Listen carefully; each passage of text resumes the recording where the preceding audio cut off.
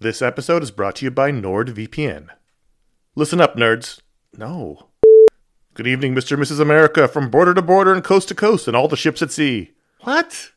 Hello, friends. Do you have a computer? Of course you do, because it's not 1987. Hell, you're listening to this on some kind of computer right now. But do you have a VPN? Oh, what's a VPN, you ask? Well, my friend, a VPN is a virtual private network and it offers two key benefits: enhanced privacy and security online. But VPNs do a lot more than that. VPNs shield your IP address, change your browsing location, and make online life easier. It's all about safety and security, my friends. But like everything else in life, it's also about watching TV. Don't let your paid subscriptions go to waste. I use NordVPN to access my home content while I'm traveling. Wink, wink. Plus, secure your connection on public Wi-Fi in airports, hotels, cafes, anywhere you go when you're traveling. There's over 6,300 servers in 111 countries, and you can find a nearby server for the best VPN speeds. NordVPN is easy to use. Connect with one click or enable auto-connect for zero-click protection. And it's got amazing speed. NordVPN is one of the fastest VPNs out there. And with just one NordVPN account, you can use it on 6 devices. It supports every major platform: Windows, Android, iOS, macOS, Linux, even Android TV. I think those are all real. Don't miss out on all the awesome benefits for using a VPN. Go to nordvpn.com/iFanboy today for a risk-free 30-day money-back guarantee. The link's in the show notes. Once again, that's nordvpn.com/iFanboy. This show is sponsored by BetterHelp.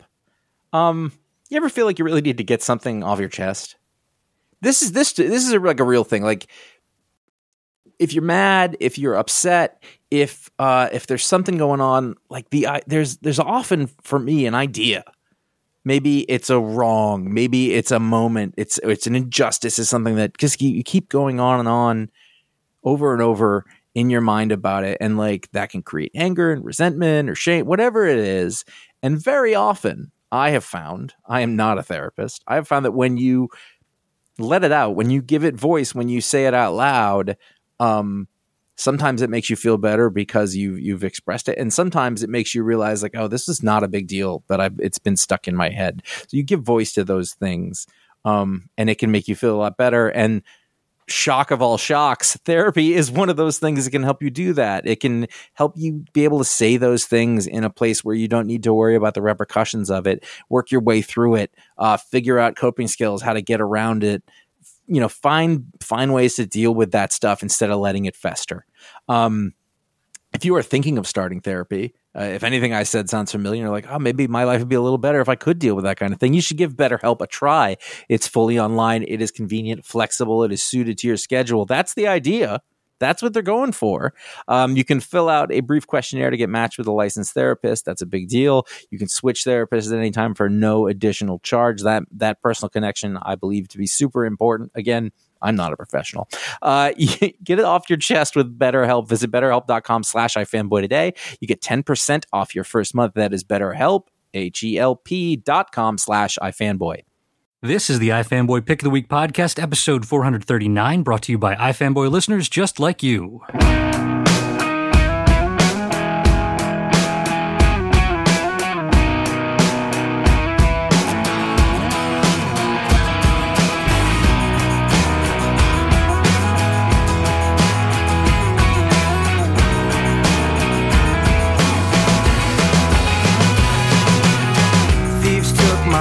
Possessions right when I wasn't looking, and all these false impressions leave me with the Hey everybody, welcome to the iFanboy Pick of the Week podcast, episode 439. My name is Paul Montgomery, and joining me are Connor Kilpatrick. Was that an Irish joke? Are we making Irish jokes? Is that an epithet? No, not at all, because I ordered a pizza the other day from a place where I've ordered pizza many times before, and they still think my name is Paul Montgomery. And they write Montgomery on the box. My name is Montgomery, and it offends me because I love them so much, and I think we got to go down there and straighten them out. I think we, yeah. Something, whatever you said. Also here, Josh Flanagan. Yeah.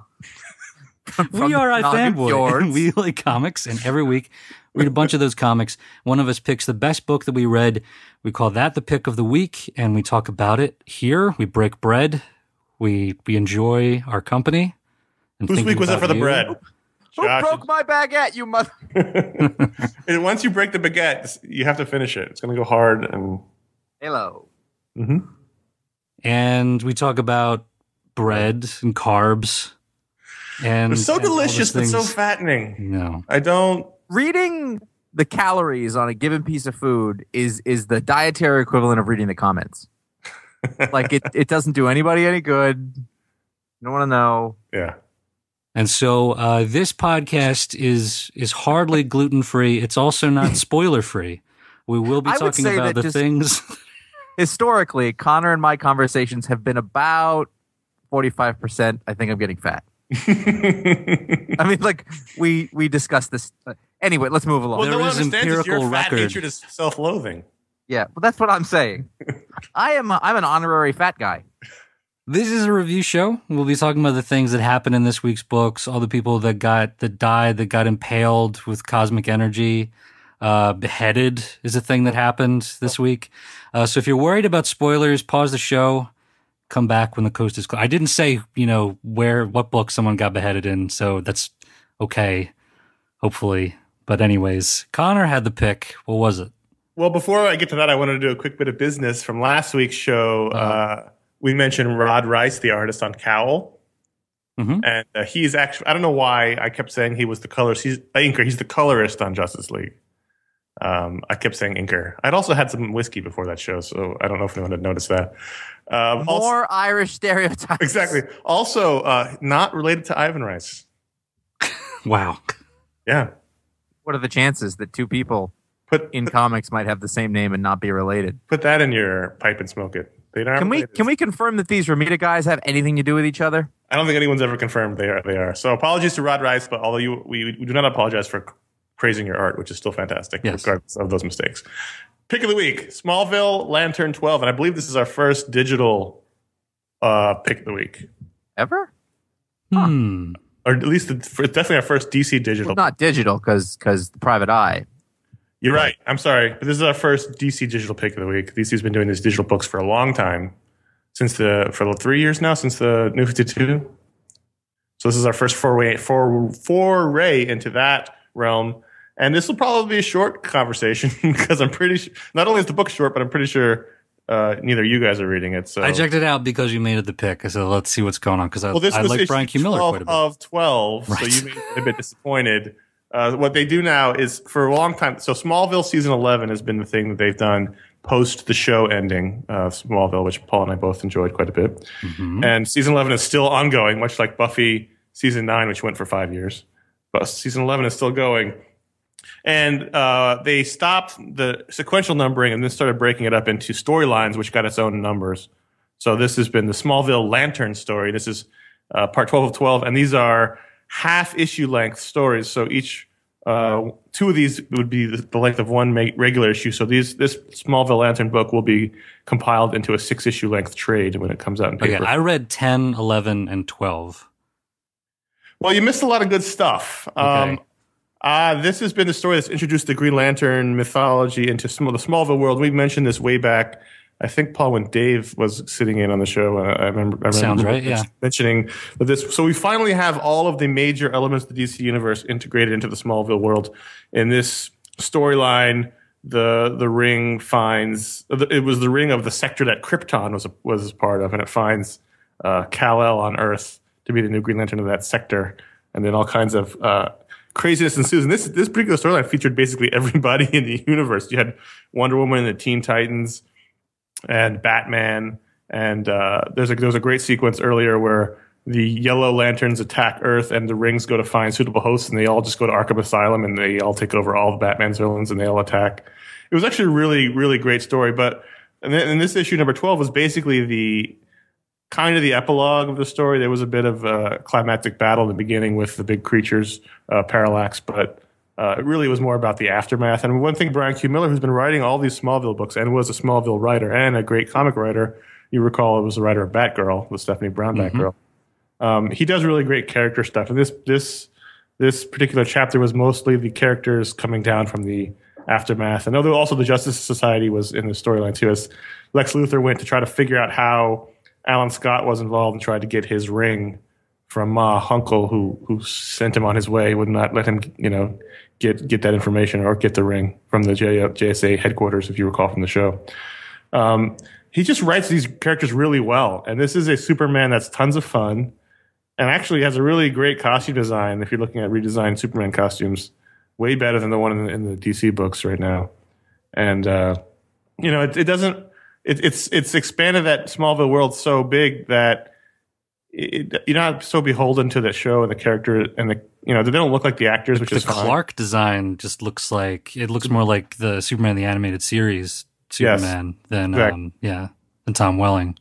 So it's sort of taken on a life of its own, and the characters are great. And I think one of the things I was thinking about as reading this, and I actually reread the entire storyline this week because I fall way behind in these digital books because they're so short, I forget about them, is that, and we talked about this before, I think, Josh, you recall when we talked about the Atom storyline in the Superman Batman book about how that was how to do the reboot. And yes. And these are all alternate versions of familiar characters, and they're way more accessible than the ones that we find currently in the new 52.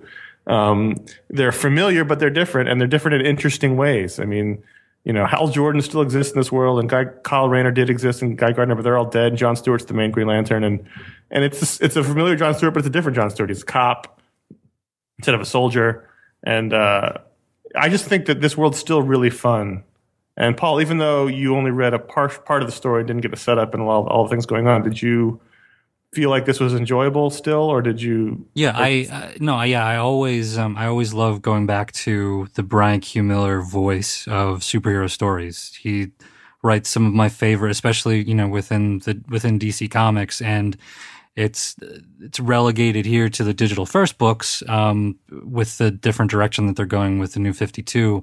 So it's always it's cliched, but it's refreshing. It's a palate cleanser, and it's more fun and more vibrant in a lot of ways. And so I enjoyed it, and I love how sort of expansive it's gotten. You're not limited to the budgets of, a television show, although they did some crazy stuff on the television show. Right. And yet they didn't, the other possibility is that he could drop a lot of, the relationships and the interesting threads from the show in favor of doing all new things, with this huge cast of characters from the comics. And, Chloe's still around. And it's, the Smallville version of Oliver Queen. And it was sort of like a trigger in my head when I saw the character in this different costumery. I was like, wait a minute, who's this? And then he refers to himself as Arrow. And I was like, oh, right, Green Arrow. And then I also had to negotiate. Take 2 steps over to the other one. Yeah, negotiate, but it's not the Arrow that's on TV right now. It's not the one in the comics right now. It's the one from Smallville, which is, slightly different. Quite a bit different. He's much more playful and more like the Oliver Queen of the classic Ollie Queen. Yeah. Not super serious Ollie from the comics and the Arrow TV show today. Did you catch Arya from the not Arya? That's Game of Thrones. From the cartoon. Who was that character? The computer character from the cartoon. The Green Lantern cartoon. You watched that, right, Paul? Oh yeah. I can't think of the name, but I know what you mean. Yeah. So her character is one of the background Green Lanterns, and there's a nice little background bit where they have to reboot basically the Green Lantern rings in order to save the day, and so it deactivates everyone's powers. But since she's made up entirely of energy from the ring, she sort of falls apart. And it was a nice little background gag that they didn't refer to overtly, but it was happening in the background, which was funny. He's great, and I think anyone who loved that Batgirl book should be reading this book, especially since whenever Batman makes an appearance in this world, his partner is quote unquote Nightwing, who is Barbara Gordon here, but was originally meant to be Stephanie Brown. Right. But it's the same personality, the same character, same kind of dialogue. So if you missed that, she's still alive, sort of in the background of Smallville, and it's just really, really fun. And I actually, looking back, and my last pick of the week was Action Comics, so this is my second Superman pick of the week in a row. And I find myself just craving these Superman stories. And I like the cliffhanger at the end of this one, where you've got Lex with a whole table full of Yellow Lantern rings, and he's talking about assembling a team, basically. Yeah, and it's fun. We loved that show for the most part overall, I would say, and it's fun to return to these characterizations and these characters. And I fall behind in these books because I don't like reading smaller chunks. I like reading them all together, so I sometimes just pile them up and forget about them. But reading all this in one sitting was a really great story. Yeah, and then they come out on different days, and we're so used to reading everything on Wednesday. But this, reading the last 3 issues at least, it was simple enough. You hop on there, you read the one issue, and it says you want to read the next one, and you just click a button, and brings up the next one. So it kind of lends itself to holding off and sort of marathoning them. I really like Marcio Takara's art. As you said earlier, and I said the character models aren't necessarily the actors, which is totally fine, but they don't need to be. Mm-hmm. But he's a really sort of solid superhero artist. He's awesome. Yeah. He's great. I'm trying to remember. He was on, I'm trying to remember, one of the Boom Stan Lee books, maybe? Possibly, but he's really good. And the format of these series they're all widescreen. They're a single page widescreen. And so you get to play with that more. And he's just a really good artist. And he didn't do this whole arc. I think he did 7 of the 12 chapters or 8 of the 12 chapters. Ig Guerra, the artist from that Avengers Pets book. Yeah. He did the other issues, so those look good too. We used to say before that some of the more interesting stuff at DC was happening in the digital books, and I still think that's true for a lot of them, including this one, which is still really fun. So fans of that show, fans of Superman, should check this out. Brian Q. Miller fans, it's still a really, really good book. Oh, no, he did Incorruptible. Yes. That's what it was. He did Incorruptible for a while, and then he worked on The Incredibles, and he did Dynamo 5 for a little bit, too. Yeah, he's really I like his work a lot. Yeah. Really solid, and it's a Smallville book whose look sort of evokes the animated series, as Paul said. So it's a nice combination of the two. Yeah, I remember in the beginning, like it's clearly they're trying to go for a Tom Welling kind of thing, at least to the level. Some artists really try to ape the actors, and some artists don't. It doesn't really matter as long as the art works. Well, yeah, I don't mind, but it's, it was just interesting seeing that shift. Yes. So now the other book that I thought about for pick of the week was Miles Morales: The Ultimate Spider-Man #2. I just like to say the whole title. Bendis is so good with these characters, and this was one of those issues where there was a lot of talking, which was great. It was interesting that this is it's one of those books where he did like a time jump. He skipped a bunch of time, and I think that has made it work a lot better. Right. A lot of times I feel, I think even with Bendis, like in the past, when he does a thing like that, you feel kind of shortchanged. I think like he's done time jump stuff where he did it, and then all of a sudden you're like, well, we weren't done with that yet, which is sort of a Sopranos kind of thing that I have. But with this, it worked because originally Miles was so young that I think it was difficult to keep going and stay there. But now, like him and Genki like are a little older. Well, it allows you more stories you can tell. You can tell romance stuff. Now he's got a girlfriend. It's without it being weird. Kate Bishop, right? That's his girlfriend is Kate Bishop. Yeah, but she's not. Right, but that's his girlfriend. Right. But it allows more things you can do with the character now. Yep. He's older. But he's still not old. He's not an adult still. Right. What's he, 15 or 16 here? Probably, yeah. That works. And it also skips over some of the time that he already covered with Peter in Ultimate Spider-Man. Like getting used to the power set. Like there's slight differences in their power set. And, the whole legacy thing and their background. So you get some of that with the initial arcs, and then that time jump allows you to get right into the meat of the story. This issue looked really good. Again, we talked about the art last time and how Peter's floppy hair finally makes sense when Dave Marquez draws it, and it was fine here. This was, if you recall last time, the cliffhanger was that Miles comes home to find Peter Parker in his bedroom. And so now we have the confrontation. Peter Parker wants his web slingers back. Wants his damn web shooters. Thanks for the help, kid, but I'm back, so I'll need my web shooters now. And little physical action here. And so then I really liked the sequence where Miles is like, clone. There's some really interesting. He's doing some interesting stuff with rhythm in this issue. And when you first start off, you get the Norman Osborn stuff going back to Osborn Industries. It's Osborn Industries, right? Not Oscorp in this, right?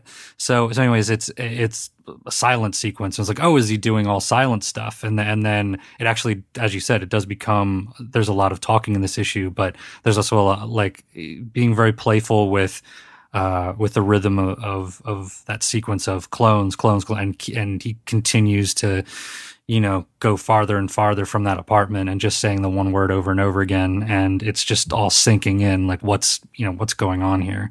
And then you get the great sequence with him and Genki and Genki saying Tushy, I believe. Yes. Which that works for Genki, I think. And it's just Bendis. It's Bendis. Well, it's Bendis, but then also like I buy Genki saying that too. No, I do too. I think that works for that character. I'm both excited and dreading the Peter's family finding out about the clone. Right. I'm excited from an audience standpoint because it's going to be a great. I assume it'll be a great, moment and lead to great stuff. But also dreading it because I feel so close to these particular characters after 10 plus years that I don't want them to see Peter walking around because I know what's going to happen.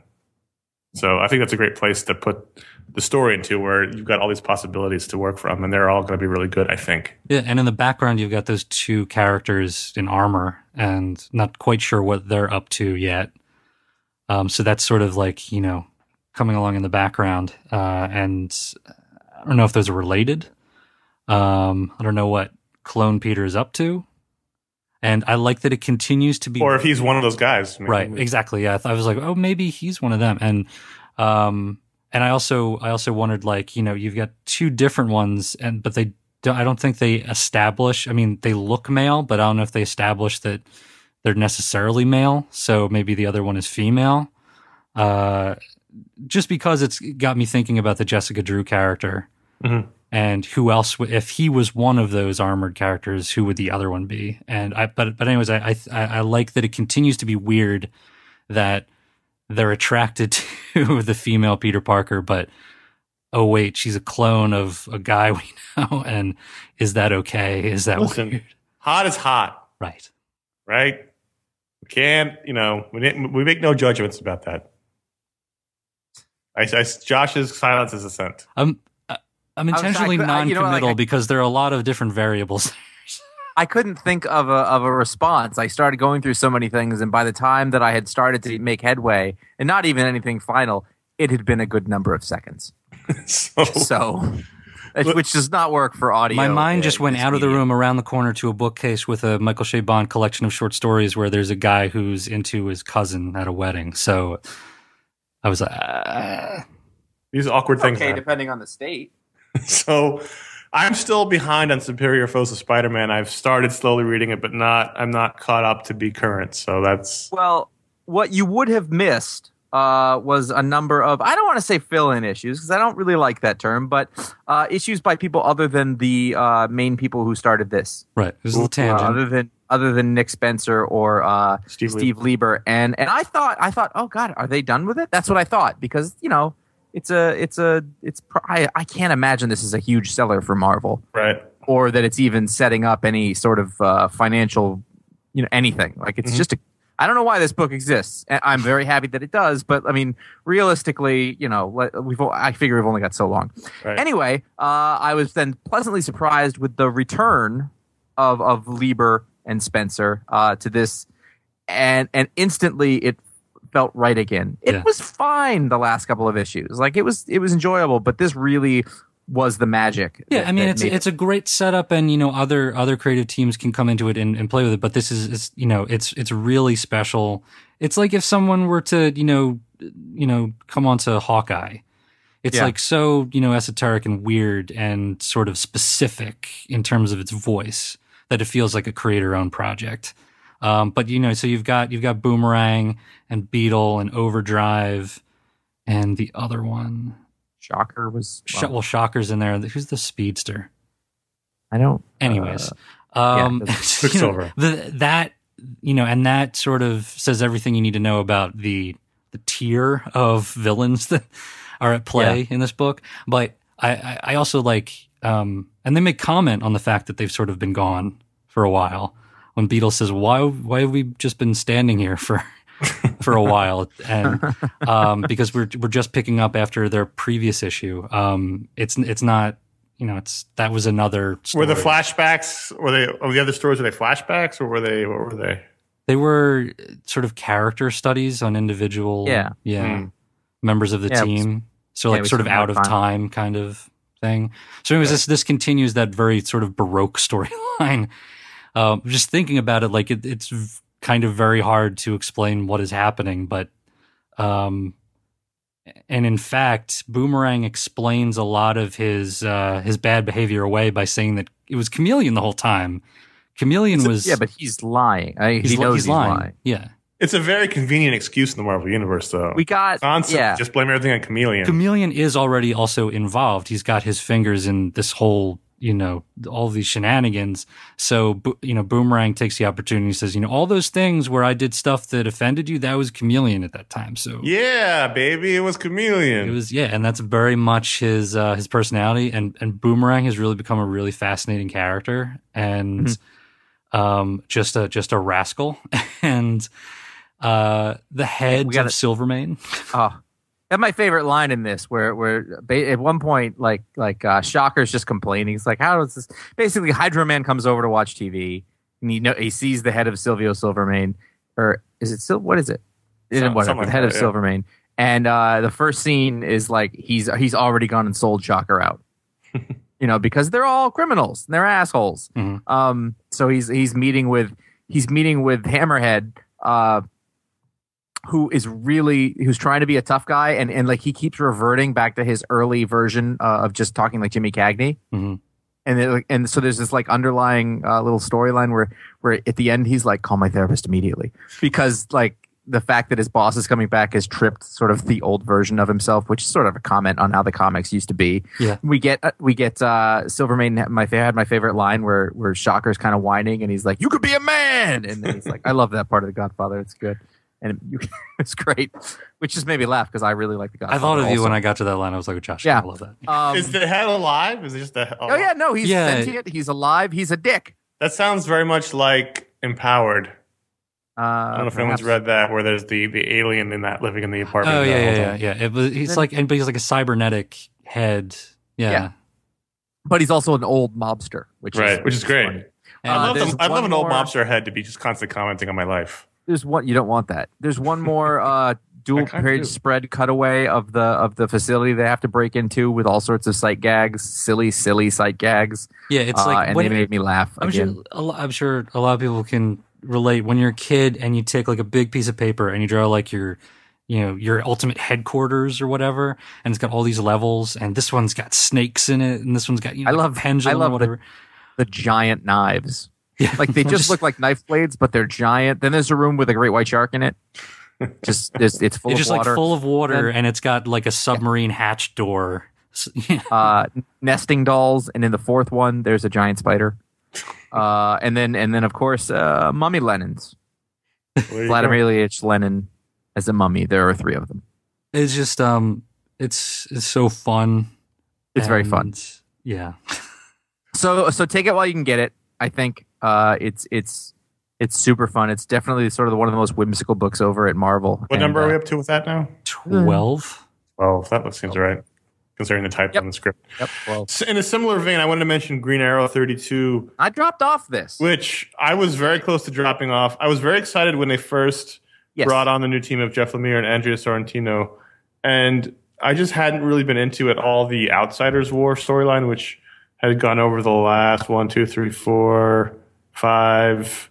It's loading slowly. The cover gallery, 6 issues. And that's the problem with the problem with the modern way of doing comics for the trade is that if you find a storyline you don't like, you're stuck with it for 6 months. Unless you're at Marvel, then it's only a few weeks. And I just, I was so close to dropping this book, which I'd really been enjoying because I didn't like that story, didn't care about it. I don't like everyone having to be a totem of something else. I don't like how he just can't be a guy who got stranded on an island and survived and then came back to fight evil. Now he has to be some sort of part of some grand conspiracy war thing. I don't like how they're constantly doing that to characters. But this issue was sort of a return to form in that storyline's over. Oliver's back in Seattle and back to fighting crime. And it sort of felt like, oh, this is what I wanted to read this book about. I don't necessarily love his supporting cast other than Diggle, who I love from the show, but I do love this book. Continues to be wonderfully drawn. There's some great flashback sequences here that are made to look like old comic pages, which I know it's an old trick, but it's a good trick because it really does work. It gives you that instant feeling of it being in the past. And so there's a bunch of flashbacks which are very sort of silhouette heavy in terms of the character work, but you can see behind them in the color, the texture of the pages, which was great. Andrew Sorrentino is really, really, really wonderful. Mm-hmm. Yeah, no, absolutely. I was always really happy with the art. It's just after a while, I was just bored. This, it wasn't going. Yeah, if you liked the story beforehand, just, Green Arrow being Green Arrow, this is a return to that, at least for right now. Right. But I mean, Green Arrow's a great character. Just It is at the end of the day, though. Wow, this is like I really do miss what Green Arrow was. Like, this is a different character as far it's fine. I kind of like it. It's okay, but I don't really feel like I need to spend a ton of time with it because it's not Oliver Queen that I really liked. It's Oliver Queen very much like the show, and if you're a fan of the show, then it's very much like spending more time in that kind of work. It's essentially young Bruce Wayne, basically. It's like a year one Bruce Wayne, but with a bow. With a bow, right? Listen, he's like Batman, but he's got light hair, and instead of a Batmobile, he's got a bow. Like a Spider-Mobile, Arrowmobile he had, didn't he? And then it's the same thing that happened with Hawkeye in the movies too. Like, it's for some reason the Archers, they said maybe it's such a silly idea that they have to use a bow and arrow. We've got to make them like military grade. Well, what's interesting is that the thing that made both of those characters, like, obviously the first thing that anyone's going to say about either of those characters is like, what is he doing? He's way outmatched. He doesn't belong there. And so the thing that always pulled me over the edge with them and was that they had personalities and they were plucky. Right. Circus folk. Supposed to be a pun. Well, no, but like, and they had that force of will, and with it that came that attitude, and that explained why they were there. And for some reason, like, they don't think that works in a mass media context, which is weird to me. Mm-hmm. Yeah, because it should. I know lots of people who've liked it. I know I did. Or who knows. Well, speaking of things changing because of the mass media. Original Sin number 3, Paul. This was the issue that I both loved and hated, and may have driven me off. I was actually really digging this book way more than I thought I would up until this point because Jason Aaron is such a master of tone and balancing really silly giant cosmic adventures with really great grounded character work, and that's what he's been doing in this series up to this miniseries event or whatever you want to call it up until this point. But in issue 3 is the moment I've been dreading, in which Nick Fury, or old original real Nick Fury, is murdered in the most Game of Thrones-esque brutal way. Crazy murdered, yeah. He's red weddinged. He gets stab. What is he shooting him with? I don't know. Josh, did you read this also, or is it? No. I did go back and read the scene with the meat, and that was exactly everything you said it should be. Yeah. And then I stopped. I was like, nope. That's a good memory to hold on to. Hold on to that scene, because I love that. In this issue, some switch gets flipped in Winter Soldier. He goes back in a boom tube to where Nick Fury is, shoots Nick Fury in the chest. With like a blaster rifle. Shoots him in the hand as Fury reaches for a gun, takes out a machete, cuts his head off, and holds it up high. So I don't even think it's a machete. I think it's like a Bowie knife or something. Like the last image of this issue, unless you've got the digital version, and there's an infinite story, which threw me off because I saw there was 97 pages in this, and I was very confused. Wow. Is Nick Winter Soldier holding up the severed eye of the Watcher and the severed head of Nick Fury. Just holding him by the hair. No more secrets. And I was like, I'm out. I am out. He's Tim Robbins in Mystic River. No more secrets. He's Robert Redford in Sneakers. Who literally says no more secrets. So, it's just, it's fun, but I don't want it. It's, what I like about it is that it's unpredictable. Well, it's completely fun and silly. Take away that last bit, and I've really been enjoying how kind of over the top it is, but still works from a character standpoint. It's probably, I think my enjoyment of it, I don't love it. My enjoyment of it is on a meta level where I'm just thinking about Jason Aaron doing the big Marvel event, and he puts the orb in there, like his big giant eyeball character. And while I'm not wild overall about the way Deodato's drawing the book, It's got that Uncanny Valley, photo referencey thing, and really heavy inks, and just like lower the contrast down just a little bit. The way he draws the orb and just that giant unblinking eyeball is just the creepiest thing ever. And he's himself carrying around an eyeball with, these tendrils leading out of it. And basically they say that the Watcher, his eyes function like DVRs. They store everything you see. So once the eyeballs were severed and activated, they basically, like a grenade, released all their secrets into the minds of the people around it. So in the beginning of this issue, a bunch of the heroes get a bunch of secrets revealed to them, and they run off crying and screaming. And they must have been secrets about the century, I assume.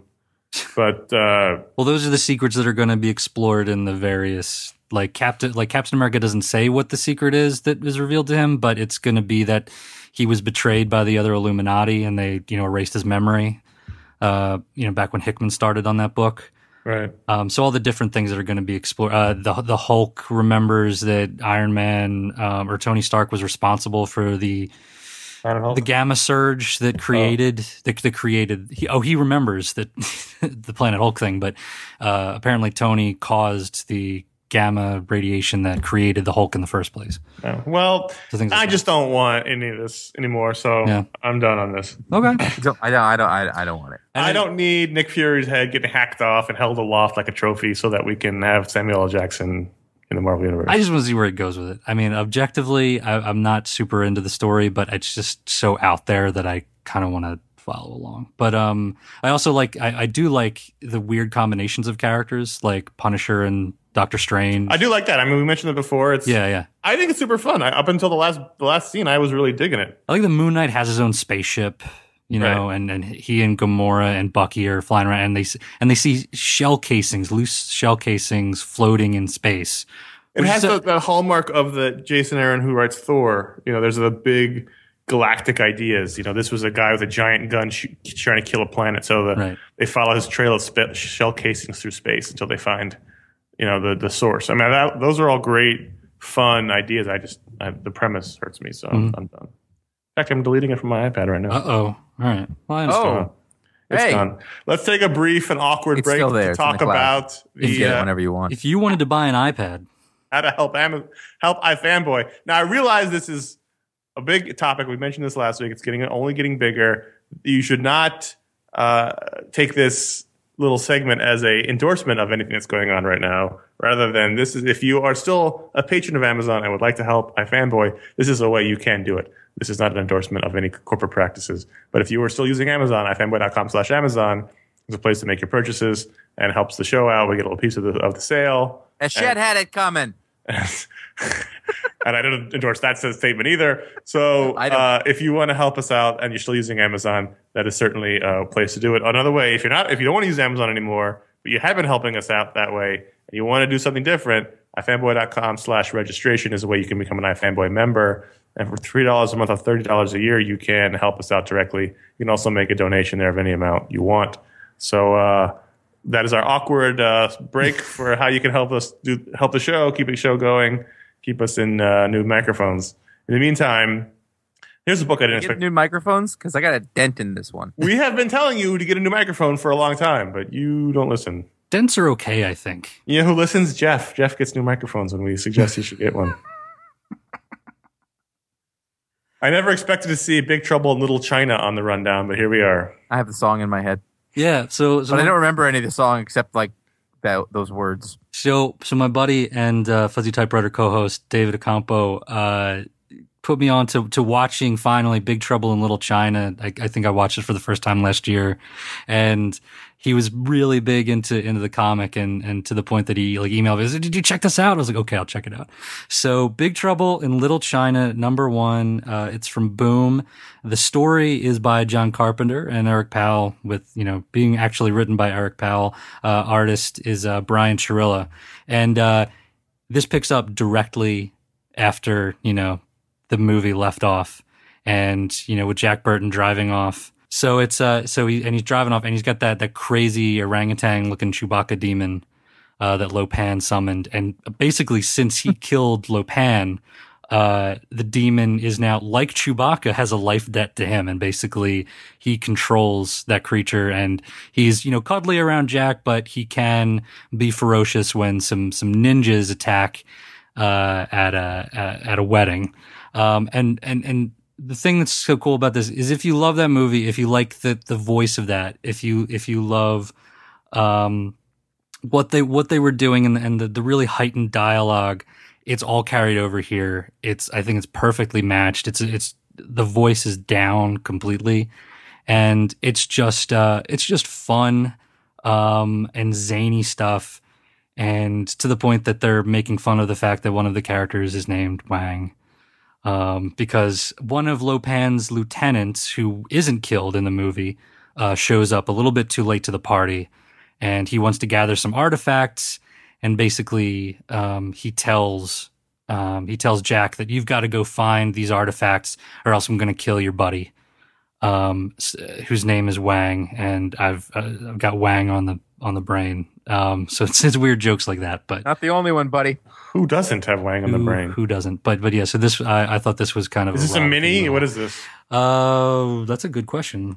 I think it's just an ongoing. It says number 1. Doesn't say of. Should be ongoing trouble in Little China. Yeah, they've got some great covers by Joe Quinones and Terry Didn't Dodson. Gabe Hardman do one? Might have. I saw him post something on Twitter. Maybe not for the first one. Cyclops number 2. I'm really enjoying this book. This book's great. Yeah, for a book I wasn't necessarily going to read in the beginning, I'm really glad I did, because it's really good, and it doesn't feel like typical Rucka, and I hope that doesn't sound as sort of limiting as it is, but it feels like a different sort of thing. It's a bit more fun than a typical Rucka book. It's very. Alien worlds, and I don't feel like he's done a lot of stuff, but it's at the center of it. It's a father-son story, and the awkwardness, and the impending crash that's coming, like the tension from that, the secrets that the dad has, yeah, and I feel like he hasn't really done a ton with that, and it's interesting. Cyclops needs pirate clothes. He's walking around alien worlds in his jeans and his little button down, and he's got a sword, polo shirt buttoned up to the top. And he needs some proper pirate gear, because I can't take him seriously. Because Paul, you will appreciate it. He is, even though Cyclops is off being a space pirate, he still dresses like a hall monitor. He does. He really does. Well, he's dressed like a hall monitor in the 80s. He also just sort of a. I like that hipster J. Crew kind of thing going on now. Yeah, I like that. I like that. There's attention to the culture that he's from without going too over the top with it. Because also Cyclops, because Scott wouldn't be totally up on the times anyway. Also buttoned all the way to the neck. All the way to the neck. Right? That just screams neo-Nazi to me. Yeah. So you heard it here. Or Sherlock. He also says, "I haven't the foggiest." He would say that exactly. I think this is really fun. Making fun of Cyclops aside, I think the father-son adventure in space is a great place to explore. I was not in favor of this particular development in the beginning when they announced it, but now I'm all on board. And I feel like it's going to make me cry. Yeah. Well, it is. It's clearly Corsair. That's his name, right? Yes. Yeah. Is sick or something. He's secretly injecting himself with some medicine, and really the whole impetus of this adventure in this issue was to go get him some more medicine secretly. While he distracted his son with the hot alien girl. Go talk to her, or I talk to this guy for no reason. Well, I talked to Jabba for a minute. Yeah. So clearly it's going to be a sad moment. But this is really, really good. I hope they get to continue, and Rucka gets to tell his story on it, and because I like it a lot. Russell Dowdman, really, really good. Yeah. Really like the art quite a bit. It's a nice pairing with Dave Marquez in the same week. These books come out in the same week usually, and they're very similar styles. Earth 2, number 24. We now enter the third year of Earth 2, and I really enjoying the world building going on, and we have had some indications that we're going this way, mostly because they've announced that the World's Finest book is changing main characters to the Superman and Batman of Earth 2. And in this issue, I don't know if those characters are going to be the old ones or the new ones, but in this issue, we meet the new Superman, who is a Kryptonian, like Kal-El, but he was trapped underground, much like the Superman of that Elseworlds story in which he was skinny and he was not exposed to sunlight. That's actually many Elseworld stories now that I think about it. But maybe I'm a Kryptonian. I don't know it. Could be. And so this one, he finally is. He's a pacifist. Hey, maybe you are. He's a pacifist Kryptonian. Doesn't want to use his powers to fight the parademons who are wrecking the Earth, and which pisses off Batman, who is Thomas Wayne.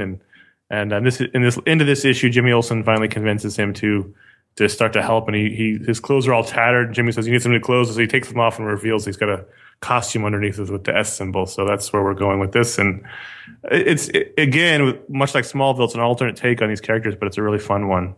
And I still enjoy this really wacky adventure we've got going on Earth too. And this issue, Eddie Barrows drew it, and he managed to make some of the more outlandish costumes, like the Flash one, look not so outlandish, which was nice. There are some weird costumes in there. Yeah. Moon Knight. Moon Knight, number 4. This, you may remember, if you go back to the beginning of this, we've all been very complimentary of the art in this book and some of the concepts, but I think maybe a little bit, no, it's very cool, but doesn't make you really feel very much. I think, though, that this is the issue, ominously, I guess, that sort of convinced me. I got to the end of this, and I was like, this is great. Really? Mainly because of the ending. I didn't like this at all. I loved it, and I loved how it stopped. And I know that like it kind of looked like it was a cop-out, and I know that there was a bunch of really surreal stuff. I thought it was really, I don't know, it worked for me completely. It was just very succinct, and I loved the ending of it. Paul, where do you fall on this? I'm somewhere in the middle. I think this is my favorite issue so far, just in terms of a single unit story. Yeah. It's tricky, because like, it seemed like in the first issue that this was leading into there would be these little episodes, but then also there was something going on in the background in terms of his identity. But there's not. And the spirit, but there's only going to be 6 by Warren Ellis and Declan Shalvey. Jordi Belair is staying on past that, and Declan's doing some covers, like he did the cover for number 7, which looks awesome. But yeah, it's going to be a new creative team for the most part. Brian Wood and some small something. Yes. I forget. Brian Wood and Smallwood? I believe that's the other artist's name, but I could be wrong. So also, it might be Karen Silkwood. I don't know. that would be. But I like this in terms of it felt like a Tales from the Crypt, like a little, or like a eerie or creepy story, I just like at the very end, credits roll. Oh shit. Yeah. You're right. It is Smallwood. Yeah. That didn't strike me until Greg I said both of Smallwood. those names out Brian loud. Wood and Greg Smallwood. Yep. I would presume he's not as tall as Brian Wood. He's a smaller Wood. Yeah. I don't know. I thought this was also I don't want to say it was the strongest art of the series, because the art's been really strong, but it was like it had a different feel to it, I guess. It was much more textured. Yeah, I'd put it, the first issue I thought was really, really strong. I put it up there with that. These two are my favorite, I think, in terms of story and art. But yeah, I like the creepy idea of this guy is buried in the floor and he's half dead and he's got these dream spores coming out and people are breathing them in and having joint, memories. And that's it's such a cool out there idea and so high concept that's sort of enough, like you don't need to explore it anymore. I came out of this issue, and I've always liked Declan Shalvey's work, obviously, but like I came out of this and I was like, oh, he's going to be the next Chris Somney. That's like how I feel his career arc is going to go. Although he's taking a bunch of time off to do different things now after this, but I don't know. I don't know if he can be as prolific. I think one of the things about Somney that made him so successful is he was suddenly everywhere. Yeah. And Shalvey is not. Well, it can be if he wants to be. I think he's definitely got the goods for it. It's about. He also isn't going to a superhero book. Yeah. I think he's going to stay sort of great niche artist for right now. That's fine by me. There's nothing wrong with it. I'm cool with whatever Declan wants to do. Yeah. Enjoy it all. I'm saying he's very, very good. Yeah. No, he's great. I just wish you wouldn't say that he wasn't as good as he is, Connor. I didn't say that. I said I didn't like the story. I think the art looked great. I think we all know what you read between those lines. I think we know where it's going to go. Wait, he is Irish, isn't he? Oh God! Oh God!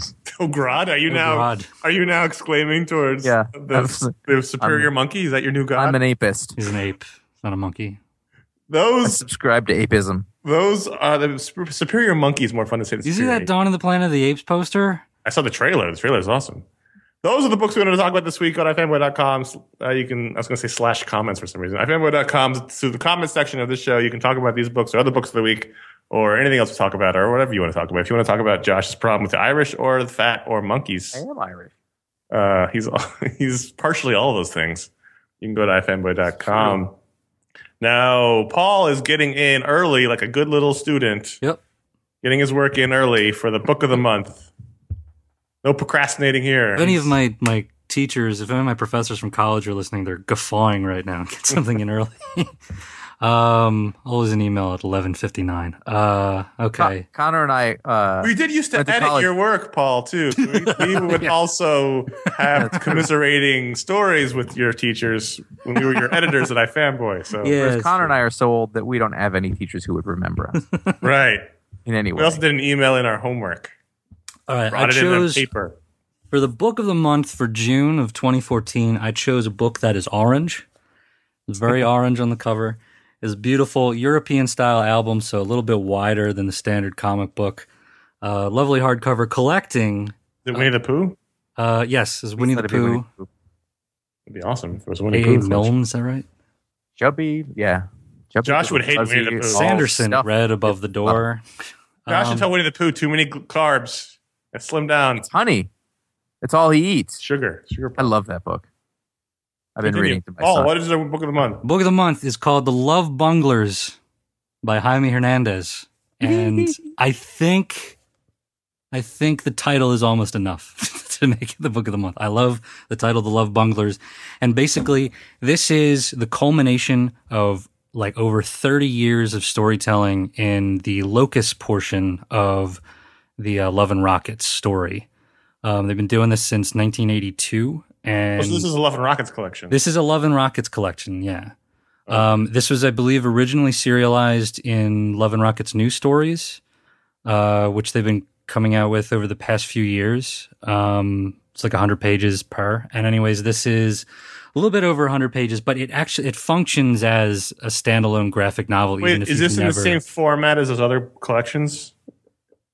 Is that why you said orange? Because the other collections had very like single color palette covers, like the red and blue collections. Those are no, those like the paperbacks. Yeah, the big thick paper. No, those are. I mean, this will probably eventually land in one of those. But I guess it's a single storyline, so it's in a hardcover that's I think it's like 112 pages or something like that. 110 pages, yeah. And it's black and white cartooning, and of course you probably are familiar with Jaime Hernandez and Love and Rockets, and that great combination of like 80s and 90s indie style and like a Sunday newspaper comic strip. And basically this is the culmination of Maggie's story. If you're familiar with Maggie the Mechanic, and Maggie and Hopi. Hopi appears in here, but this is really Maggie's story. And she's in her 40s at this point.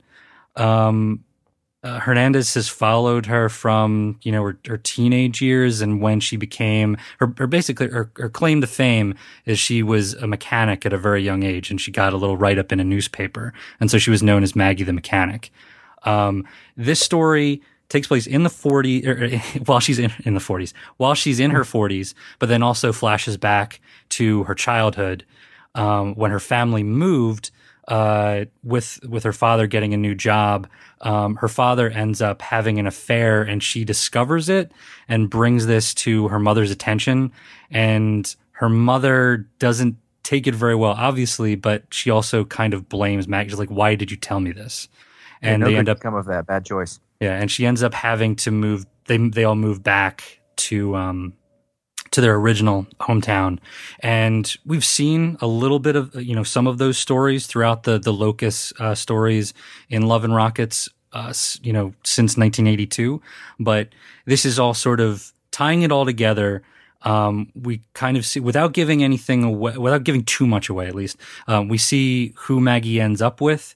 This has been sort of a really long, sort of soap opera over the decades, where she's, been with different partners and, different people probably have a different idea of who she, might end up with or how she should be, happiest, or even what career she should end up in. I mean, there's been wrestling, there's been punk rock, and at this point she's basically a landlady of an apartment complex.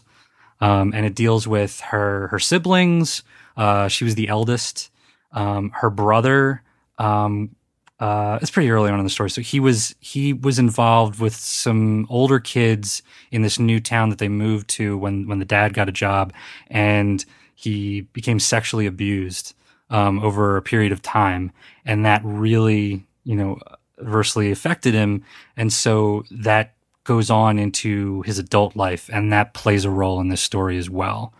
But basically, this is the sort of the height of Maggie's story, and a lot of threads get tied up, which may surprise a lot of people because it's one of those stories. It's one guy doing the story of several characters, but primarily Maggie, over 30 years, and you kind of expect that to just go on forever. I don't know if that's just the end of his time with the Maggie character. It's certainly a nice bow to the end of her story. So it could end there, or it could go on. I don't know, but it's I would consider it his Maggie opus. Cool. I've tried so hard to get into Love and Rockets. I've never been able to. I've read a bunch of them. Yeah, they look great.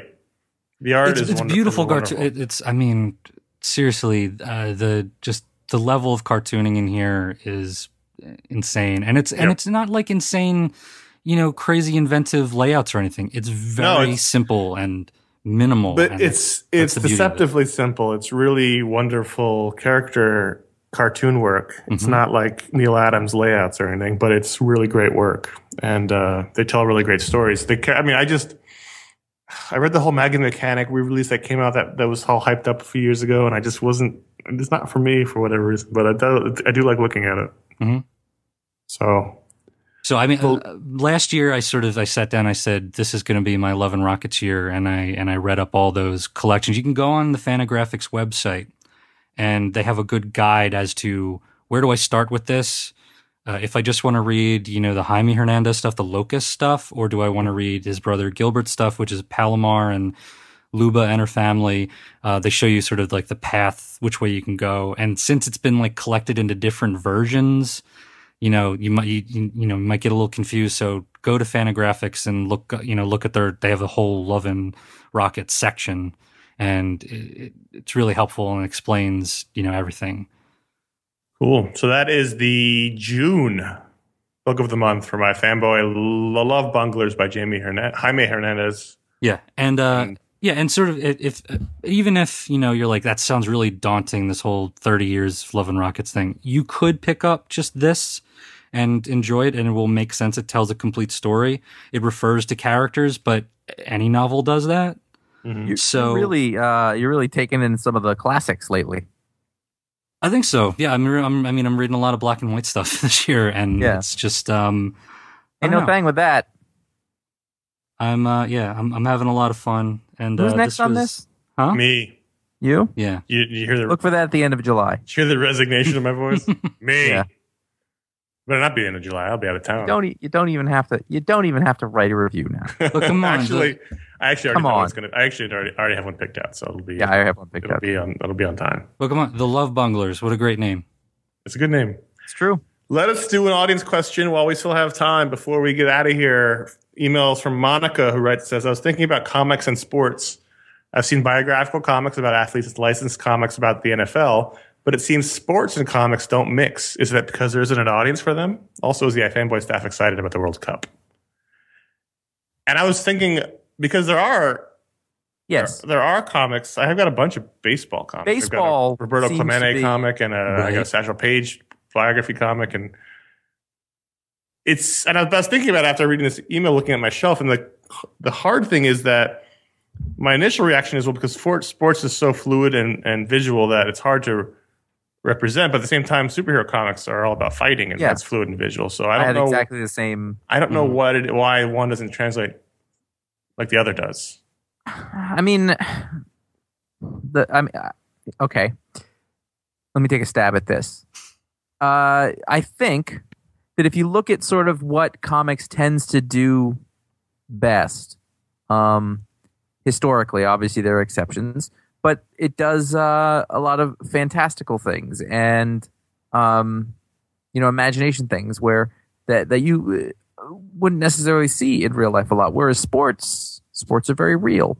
It's a thing that exists, and I feel like while there's crossover in the audience, there's not necessarily crossover in those things. Now, that being said, I like a good sports story. Mm-hmm. Somebody mentioned something about something. I was listening to a story on NPR about a specific kind of pitch the other day, and it was like an arcing. You might know what this is called. Pitch? Yes, exactly. See, I knew you'd know.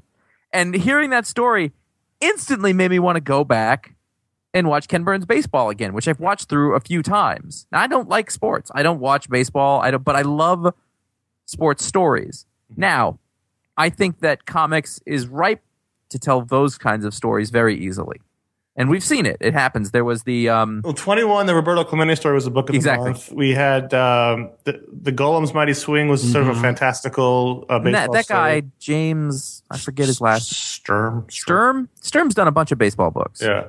I have a Satchel Paige biography book that's a book publisher put out for all ages.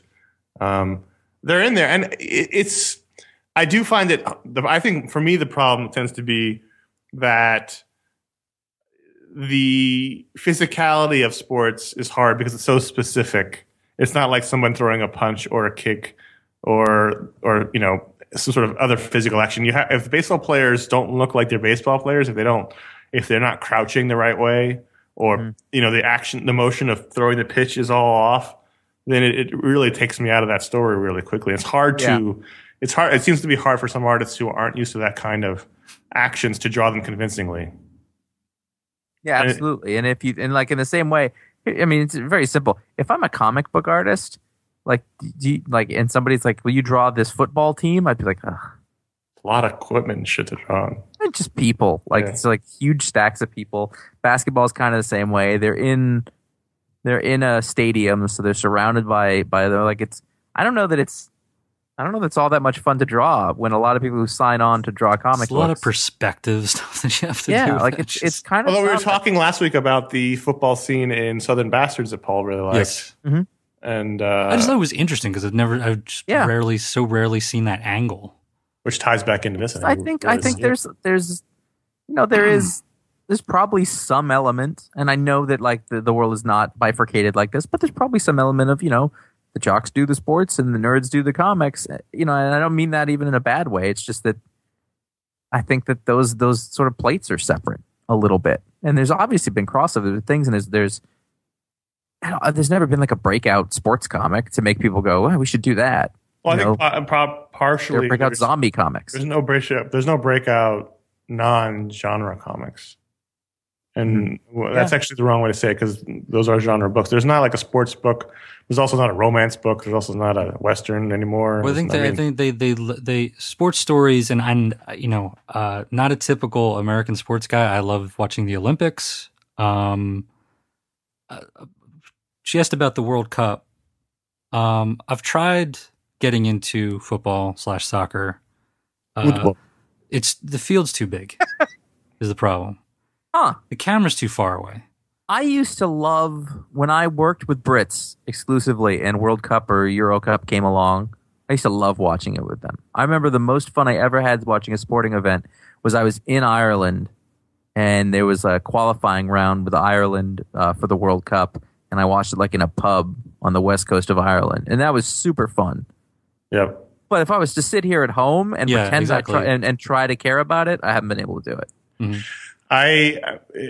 So Monica, your question is, are we excited? Clearly these two aren't, but I am, and Fanboy co-founder Ron Richards is also excited. I remember actually the last World Cup watching the U.S. game, the famous Landon Donovan game at Ron's apartment in San Francisco. So I will be very excited. I'm excited for you guys. I'm excited. A bunch of my friends are really into football. I don't know what I'm looking at.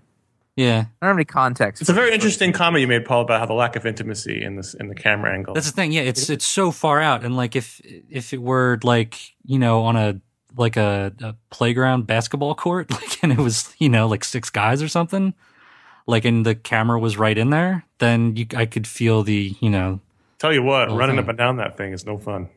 Well, it's actually, that's one of the things I think is interesting about it. In sort of contrast to what Paul said, is that it feels really big to me, and I can feel like they're working really hard the whole time. They are, but the gains are so few and far between that it can either be constantly exciting or constantly boring. It's kind of not either one or the other.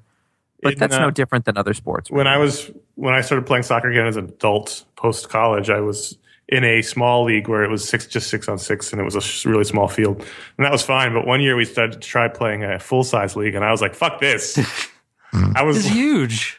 Like, I can't run like this anymore. Are you crazy? And it's like a Civil War battle. I'll tell you what sports is on this weekend.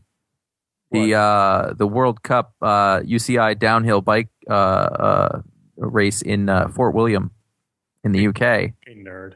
Returning downhill champion Steve Smith back on the bike after breaking his ankle in the early season. Pretty exciting. You made all of that up, including the name Steve Smith, which is a really boring sort of fake name to make up. He has a mustache. He's Canadian, and no Canadian has ever won the downhill championship before last. Actually, the second place was a guy named G. Atherton. So I don't know how you figured that out, but it's pretty amazing. So West Wing reference. Well, thank you, Monica, for writing us in. And she wrote in at contact@ifanboy.com. And she could have also called in a question at 888-FANBOYS, which is 326-2697. If she had done that, she should have told us who she was and where she was from. Kept it around 30 seconds. And to get on the show, and thank you. You can do that every week to get into the show. Sports! Onto iFanboy. It was a good question. It was a good question. And I will say a good sports. And I think it's sort of, they lend themselves more towards self-contained graphic novels than, an ongoing thing. Oh, totally. And it's more about writing about athletes instead of a sport, I think. Well, that could vary, I guess. That's interesting about sports, ultimately, I think. Is the people. So the Andre the Giant book just came out from First Second. That's not sports. That's entertainment. It's sports entertainment, I guess. Theater. If you were to do the Ty Cobb graphic novel, I would be first in line. What about Kennesaw Mountain Landis? So we're just doing assholes now. Well, that's stories. Fine. No, it's true. Cap Anson's book. I could do Honus Wagner. I would love a Honus Wagner book. Who was the other guy from that era? Well, Walter Johnson. Yes, Walter Johnson. There you go.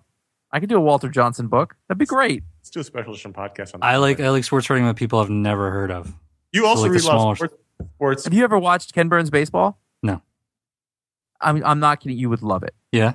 I could not stop watching it. It's on Netflix. Baseball's tricky for me, but I could check it. It's all great stories and it's old timey, Paul, and you love it. Yeah, I mean, it loses some of its. The more recent it gets, the less interesting it becomes. Yeah, but then you have the context of sort of what the country was going through at the time, which to me makes it interesting. It's history. No, what I mean is once the story gets past the 60s, yes, I find it less interesting. 70s and 80s, I was like, okay. But the 20s and even the 1800s, it's fascinating. It's so fascinating. So thank you, Monica, for exposing this secret desire in Josh to learn about baseball. Yeah. Quick plug, the X-Men Days of Future Past show is still out there. If you have seen the movie, want to listen to me and Paul and the return of Ron Richards to the podcast, talk about X-Men Days of Future Past. You still have time to listen before it returns to the vault. Right. We're going to put it in the vault like Disney. I'm going to bring it out again. So thank you if you've done that, because if you have, you are one of the people that contributed to one of our over 8 million downloads. We used to track these pretty closely and post about it on the website, but since we stopped posting, I stopped tracking it. But sometime in the last couple of months, we blew past 8 million downloads across our family of audio podcasts. So we thank you, everyone who's listened, who's downloaded, has streamed it. You're listening right now. You're one of those people. We thank you very much. I think it's safe to say when Josh and Ron and I started, the idea that we would have 8 million downloads was laughable. So we really appreciate that, everyone. Josh, do you agree, or did you have always in your mind? I was just going to say, suck it around comics. Wanted to go ahead and get that in there. Head over to iFanboy.com, come on this show, talk about this week's books, find all other podcasts. Let's get to 9 million. There's people out there that don't know that that don't know we're really good friends with those guys and just think we're huge dicks. Right. Both those things are true. So I would like to get to 10 million before the next year. By the time we in 2015. Let's get to 10 million. So iFanboy.com, that's where you find this show, all of our other shows. You can comment there. You can talk about this week's books. You can find our special edition shows, our movie podcasts will be coming up with Guardians of the Galaxy soon enough. And that'll be a fun time. Fun, sexy time for everybody. All right. If it's what a fun, sexy time you'll have. You can, if it's not happening on the social networks, it may as well not be happening. So that's why you could follow iFanboy, twitter.com/iFanboy, or you go to facebook.com/iFanboy, or individually you could follow us at J.A. Flanagan, C.S. Kilpatrick, or Fuzzy Typewriter. Those are the three. Paul, we had a naming convention. Sorry. And you didn't follow it. Yeah. Yeah. Yes. I guess there's really nothing to be done about that. Yeah. So finally, if you dig this sort of thing, write us a review in iTunes. Better yet, tell people about it when you're at your next sports game. Don't make those dumb sports ball jokes. I'm not. I didn't say sports don't. ball. I didn't. I said when you're at, tell your the next goalie event. that he got a 3-pointer. I was trying to be as expansive as possible. I understand. You're not at a match. You're not at whatever. You're at a sport outing. You're a sporting goods store. Tell people about iFanboy. You look, and all the fun you have. Stick? Let me ask you something. Do you like comics? That's a nice set of skates there. So now, Paul, have you ever really thought about Green Arrow? Paul, before we go, how's your homework coming? I just got just in time for them to announce like a new 30th anniversary version. I just got the Ghostbusters on Blu-ray remastered in 4K. So I'll be watching that this evening. You have a 4K TV? Do you have a television that will work on? No, but it apparently looks better than the regular version. There is apparently, according to Blu-ray.com, there is an uptick in quality. So you're upset that you didn't get a better version, a newer version with more stuff on it of a movie that you have no history or affection I just for? thought it was funny that I ordered it and then like the next day they announced one that's got like a maquette in it, and I don't. You don't need that. I don't. You're still in the whole DVD marketing thing, then. Huh? People love it. The people around here love those maquettes. Love those. Special I went through that for a long time where I was like, I got to get the one that has the 3 commentaries and the special case, and I still don't know where to put that. I like case. I like stuff with commentaries and stuff. I like the special features, but I don't necessarily care about. Yeah, I do. I dropped off at some point. I love them, but I didn't. Especially in TV watch shows, the movies. I'll more often listen to an episode of a TV show with the commentary on, and not because I need a Blu-ray player by my computer. That would help. All right. Well, Paul blew the deadline. Now I feel very much like your teachers in college, that are your professors. But I was early with the book of the month. Yeah, well, it's about priorities here, and one of them is Bill Murray. Yeah. So next week we'll find out, or maybe you'll do a Fuzzy Typewriter show. I am going to do a podcast about it. I've been told. Yeah. So we'll do that. We can't talk about it? We can talk about it, yeah. All right. I don't care. All right, until Paul finally does his homework, I'm Connor. I'm Paul. And the flowers are still standing. Yeah.